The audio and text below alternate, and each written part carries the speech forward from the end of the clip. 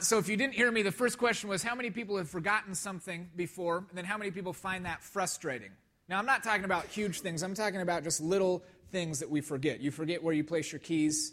You forget that once you get in the car, you start driving to work, you forget your briefcase, whatever that is. Forgetting stuff can be incredibly frustrating. Even this weekend, I had an instance. My wife had the opportunity to take a flight over to Seattle and visit her sister. She has two sisters, an older and a younger, that live in Seattle. And so she took our youngest with her. He's just about 3 months now, just a little bit over 3 months. And so she's traveling. First time she's traveled with him. First time she's traveled with a child by herself. And so there a lot of anticipation going into this 2-day trip to Seattle. I was in charge of packing the bag into the car. So early in the morning she came and she rolled out the suitcase, set it right in front of the door. And on top of the suitcase was what's called an ergo backpack. Now, for those of you who don't know, an ergo, a baby ergo, is a backpack that you put a child in and you wear it around. You can wear it on your front or your back. And it's this great little contraption. Her idea was that she would wear Kempton, our son, around the airport because she had so much other stuff to haul that this would give her the ability to have her both hands free. So I get everything into the car just like I'm supposed to do. We pull up onto the sidewalk in front of the Alaska Gate, or the concourse there, and we have two other boys who are just over 2 years old now, and this is the first time that they've seen Mom exit the car and leave. So it becomes an incredibly traumatic event, right away. I get Kempton out of the car, I put him on the sidewalk. Kempton's not who I forgot, so you don't have to begin to think that. Put him on the sidewalk as she kind of goes back into the back seats and begins to say, tell the boys that she's going to go and visit aunts and all this stuff. And they are just, Kempton and I are the only two people not crying at this point. So everybody's crying. I get the suitcase out, and I didn't realize that the little ergo backpack had fallen off. And so she gets on her way, and finally we just had to say, you just need to go now because it's not getting any better. And we drive off, and I receive a phone call about 15 minutes later from my frantic wife who's in the airport, and she doesn't have the backpack with her. And it was totally my fault. I just forgot it. It fell off. I didn't even realize it. I was trying to maintain some sort of complacency just at this point. Trying to keep things together, and I totally forgot this backpack. So now Grace is walking through the airport holding a child in one hand, a car seat, a diaper bag, a purse, and her suitcase, rolling through the airport. Needless to say, she was frustrated, mainly at me, which was totally her right because that was my one job and I kind of forgot. But we forget things often. And forgetting things can be really, really frustrating. And the scripture this morning, Titus 3, 1 through 11, which we're going to read, is really a reminder. It's a scripture that reminds us of several things. And so Paul instructs Titus to remind the Cretan church of a few things. So let's begin to read, and we're going to kind of break this down into 3 main sections. The first one is going to be Titus 3, 1 through 3, and this is what Paul says. Remind them to be subject to rulers, to authorities, to be obedient, to be ready for every good deed, to malign to no one, to be peaceable, gentle, showing every consideration for all men. For we also once were foolish ourselves, disobedient, deceived, enslaved to various lusts and pleasures, spending our life in malice and envy, hateful, hating one another. See, Paul is indicating that they were called to live a different way. Now, as followers of Christ, they had to live differently. And these first 3 verses lay out the reality of their 2 lives, that they were once this way, but now they're called to live differently. And this distinction is made. And so he begins by saying, this is who you should be. And he lists these 7 things. He says, you should be subject to rulers and authorities. You should be obedient. Be ready for all good works. Malign no one. Be peaceable. Be gentle. Show consideration to all men. These are the new characteristics that they need to take on as followers of Jesus. Now, we look at these things and we say, well, that's actually seems like a pretty manageable list right there. But if you think about this in the context of a persecuted church, to be subject to the rulers and authorities, to be peaceable, to be gentle, to show consideration for all men, this becomes an incredibly enormous call in the lives of the people in the Cretan church. It's interesting when you read it in that light, not just in our context in this time. And then in verse 3, he contrasts those 7 things with the 7 ways that they used to be, further highlighting the change that Christ can make. He says, "But you were once foolish, disobedient, deceived, enslaved to lust and pleasures, malicious, envious, hateful, and hating of others." You see, Paul uses these first verses to instruct the Cretan church, to remind the Cretan church that they are now disciples of Christ, and that therefore their lives have to look different. The second section, verses 4 through 7, really undergirds this first section. And honestly, it's the crux of the entire passage that we'll look at this morning. He says, "You were called to live a different way because of the gospel and its work in your life." This is what it says. "But when the kindness of God our Savior and His love for mankind appeared, He saved us, not on the basis of deeds which we have done in righteousness, but according to His mercy, by the washing of regeneration and renewing by the Holy Spirit, whom He poured out upon us richly through Jesus Christ our Savior, so that being justified by His grace, we would be made heirs according to the hope of eternal life." Once again, he's instructing Titus to remind them of the story that changes lives. It's the story of salvation, the story that changed the lives of those in the Cretan church. It's the story that brought many of us here this morning. You see, again, in those first verses, he says, you need to be a certain way, not like the way you were before. And the only way that that happens is through the gospel, through the story of salvation that changes lives. And so Paul urges Titus to remind the church of the story of salvation that was playing out around them, the story of salvation that plays out in our lives right now, right here. He ends in the third section by giving a few simple future directives. Again, he says, you were called to be different. It's because of the gospel, and now don't mess it up, essentially. In Titus 3, 8 through 11, it says this, "This is a trustworthy statement, and concerning these things, I want you to speak confidently, so that those who have believed God will be careful to engage in good deeds. These things are good and profitable for men. But avoid foolish controversies and genealogies and strife and disputes about the law, for they are unprofitable and worthless. Reject a factious man after a first and second warning, knowing that such a man is perverted and is sinning, being self-condemned." Titus instructs them how to go forward, and really, if we wanted to sum it up, he's saying, don't mess it up. Remember our great story of salvation. Remember how the gospel has changed our lives. And then go forward and just don't screw it up. The story is trustworthy, it says, and that they should be confident in its effect in their lives. The story should be leading to good deeds. Scripture says, so that those who have believed God will be careful to engage in good deeds. The gospel cannot return void, he's saying.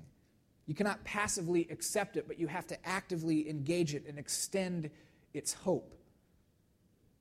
And then he says, be weary of those who will lead you to destruction, and avoid getting lost in the foolishness of doctrinal wars, theological disputes, and spiritual arguments.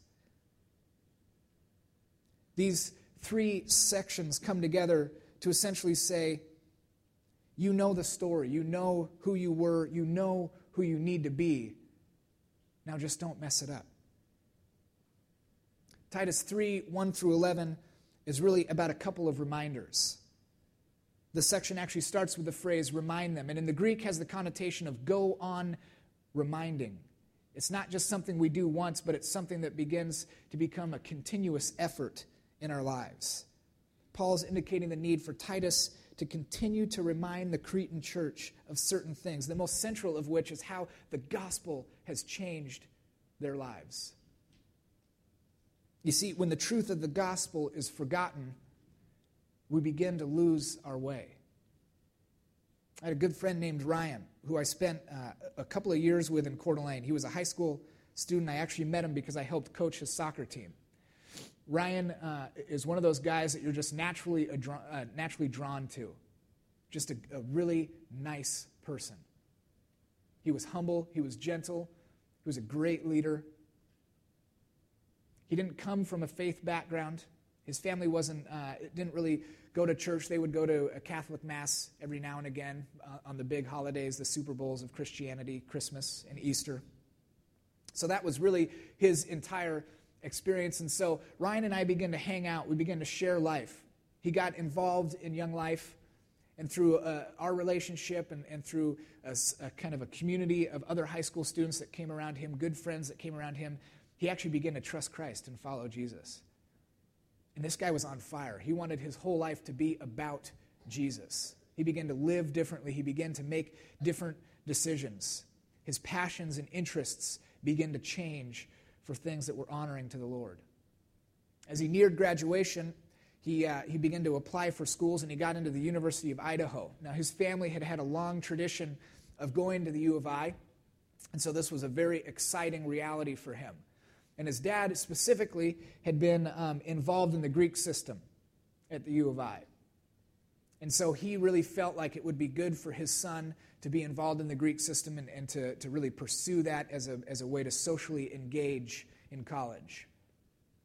And so as Ryan and I began to process what that might look like, we sat down and talked about the pros and cons and maybe the struggles that would present, and frankly, just the struggles that college presents in general. And ultimately, we came to the point of saying, Ryan, you just got to choose. You got to figure out what you need to do and what's best for you. And so within a couple weeks of school, it was evident that he was going to be in a frat. And over the course of the last 2 years, he's completely lost his way. He's had several different run-ins with the law. He's been near death on at least one occasion from alcohol poisoning, was passed out on the side of the street by some random person walking, and they took him into the emergency room and honestly saved his life in that moment. He's had a string of unhealthy relationships. He's completely disengaged from his good friends in Coeur d'Alene. You see, we lose our way fairly easily. Ryan had forgotten what he wanted to be. Ryan forgot the truth of the gospel and how it changed his life. Ryan has forgot the story. And I still love Ryan dearly, and his friends still love him very well. But he's forgotten the story, and because he's lost his way. As I prepared for this week, I was reminded of how complex memory really is. It's this neurological phenomenon that honestly we don't know too much about. Like most things in the brain, there's just not much that we can understand at this point. We do know that it deals with three things, memory. It deals with the encoding, the storage, and the retrieval of information.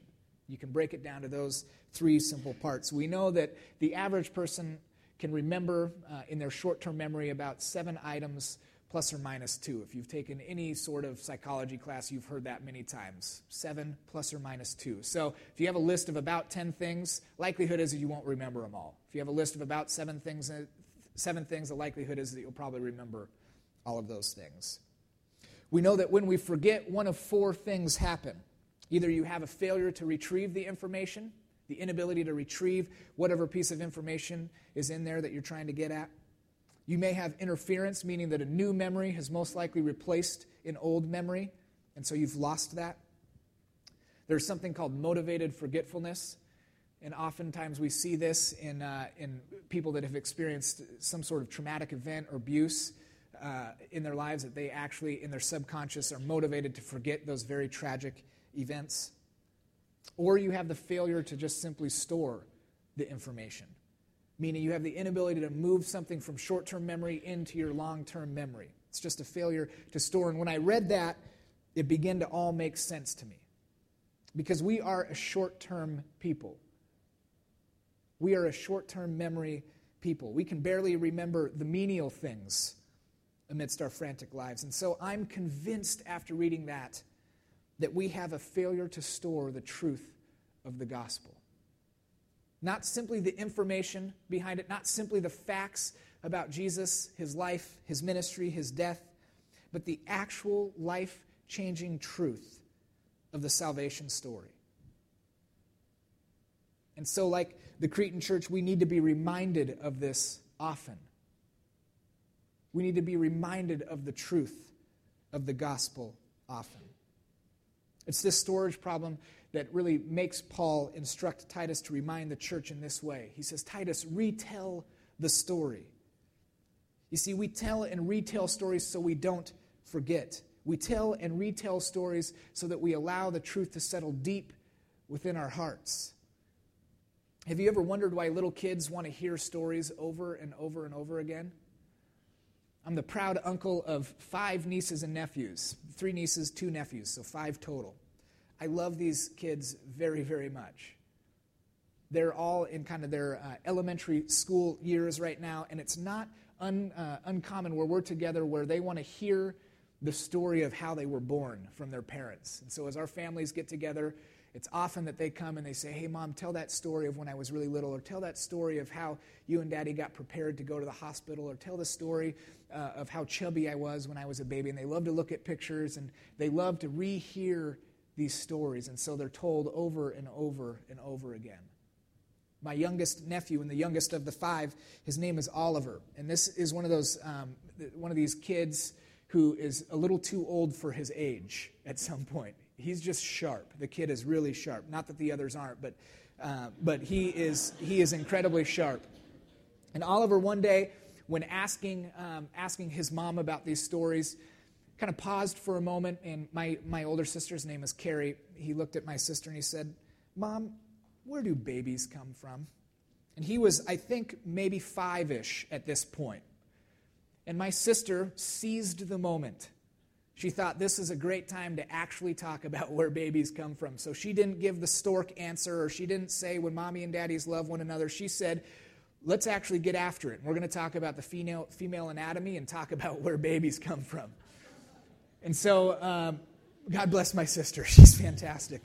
So as she begins to divulge this information and talking about this in a way that a 5-year-old could understand, he stopped her.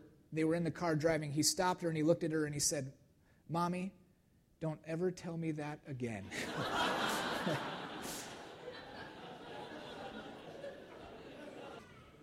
You know, it's stories that define us. Stories give us purpose. They tell us and remind us who we are and where we're going. So maybe this morning we don't need to be reminded about our birth stories, but I do believe that we need to be reminded of the story of salvation. Because if we don't, if we're not continually reminded of that, we will lose our way. We'll forget who we're called to be. We'll forget who we were. We'll forget where we're actually going. As I've processed my relationship with Ryan, and oftentimes I've processed this with him, as again, we continue to be friends, I've struggled to think, well, maybe he never truly trusted Jesus. Maybe it never was a real thing for him. Maybe he just gave me all the answers I wanted to hear and just kind of went through the motions. But I've come to realize that that's not the truth. I've come to realize that he's simply forgotten the story. He's forgotten what Jesus did in his life. And that he needs to be reminded over and over again until it once again becomes his reality. Until he puts the truth of that story in his long-term memory. I'm persuaded that we need to be reminded daily of the gospel. We need to be a people that remembers the story that's changed us in the first place. And we can never get away from that. What's interesting about the church in Crete is that they weren't incredibly off course. Yes, they had some issues, but they weren't a church that was wildly dysfunctional. They had issues, and maybe no more issues than any other church. Maybe no more issues than the church that we sit in this morning with our community of faith. I think in a similar way, because we don't have those issues, sometimes we've allowed the complacency of our life to lull us to sleep, to get comfortable. We know the facts of the gospel. We can tell all the stories of Jesus. We know all the necessary behaviors of a good Christian. But have we really forgotten the story of the gospel? Have we forgotten the story of salvation, the truth that changes everything? And so maybe we need this morning to go on reminding ourselves that we were once lost and enslaved without hope and purpose, but with a loving and compassionate Creator. Through His grace and mercy, He sent His Son, Jesus, to be teacher, Savior, Messiah, friend, and Lord. Jesus willingly endured the cross and its shame, defeating evil and freeing us, the captives. 3 days later, He rose from the grave, conquered death, and gave us new life, purpose, and hope. Jesus ascended to His rightful place at the right hand of the Father, but said that He would come back for us and that we would be with Him in eternity. As we wait, the Father sent His Spirit to guide, train, protect, and instruct us, His people. And we were given the task as a community to establish and advance His kingdom here on earth. Maybe we need to be reminded that we are loved, that we have been saved, that we have been redeemed, that we have been given new hope, that we have been called into ministry, and that we are a part of His kingdom. You know, this morning, I was a little worried about the sheer amount of stuff that just had to fit into this hour-and-a-half long service. And honestly, if I was really transparent with you guys, if I was sitting in your seats, there would have been probably times that I just tuned out because I wanted to get to the real stuff of church, the talk and the worship. And so the announcements I would have tuned out, or maybe the baptisms, maybe the elder induction here in a moment. Tuned those things out to just prepare myself for the talk. But the more I thought about it, the more I realized that this morning is really a reminder for us. This morning is a time of remembering. In baptism, we remind the community how Christ is constantly changing people's lives. We're going to do a child dedication in the next service. And in that, we remember and we celebrate the miracle of life. And we commit as a community of people to support this family and help raise their child. When we induct our new elder in a moment, we're reminded that God has a plan for the church and that He's called people to help steward its movement. You see, this is not simply business as usual this morning.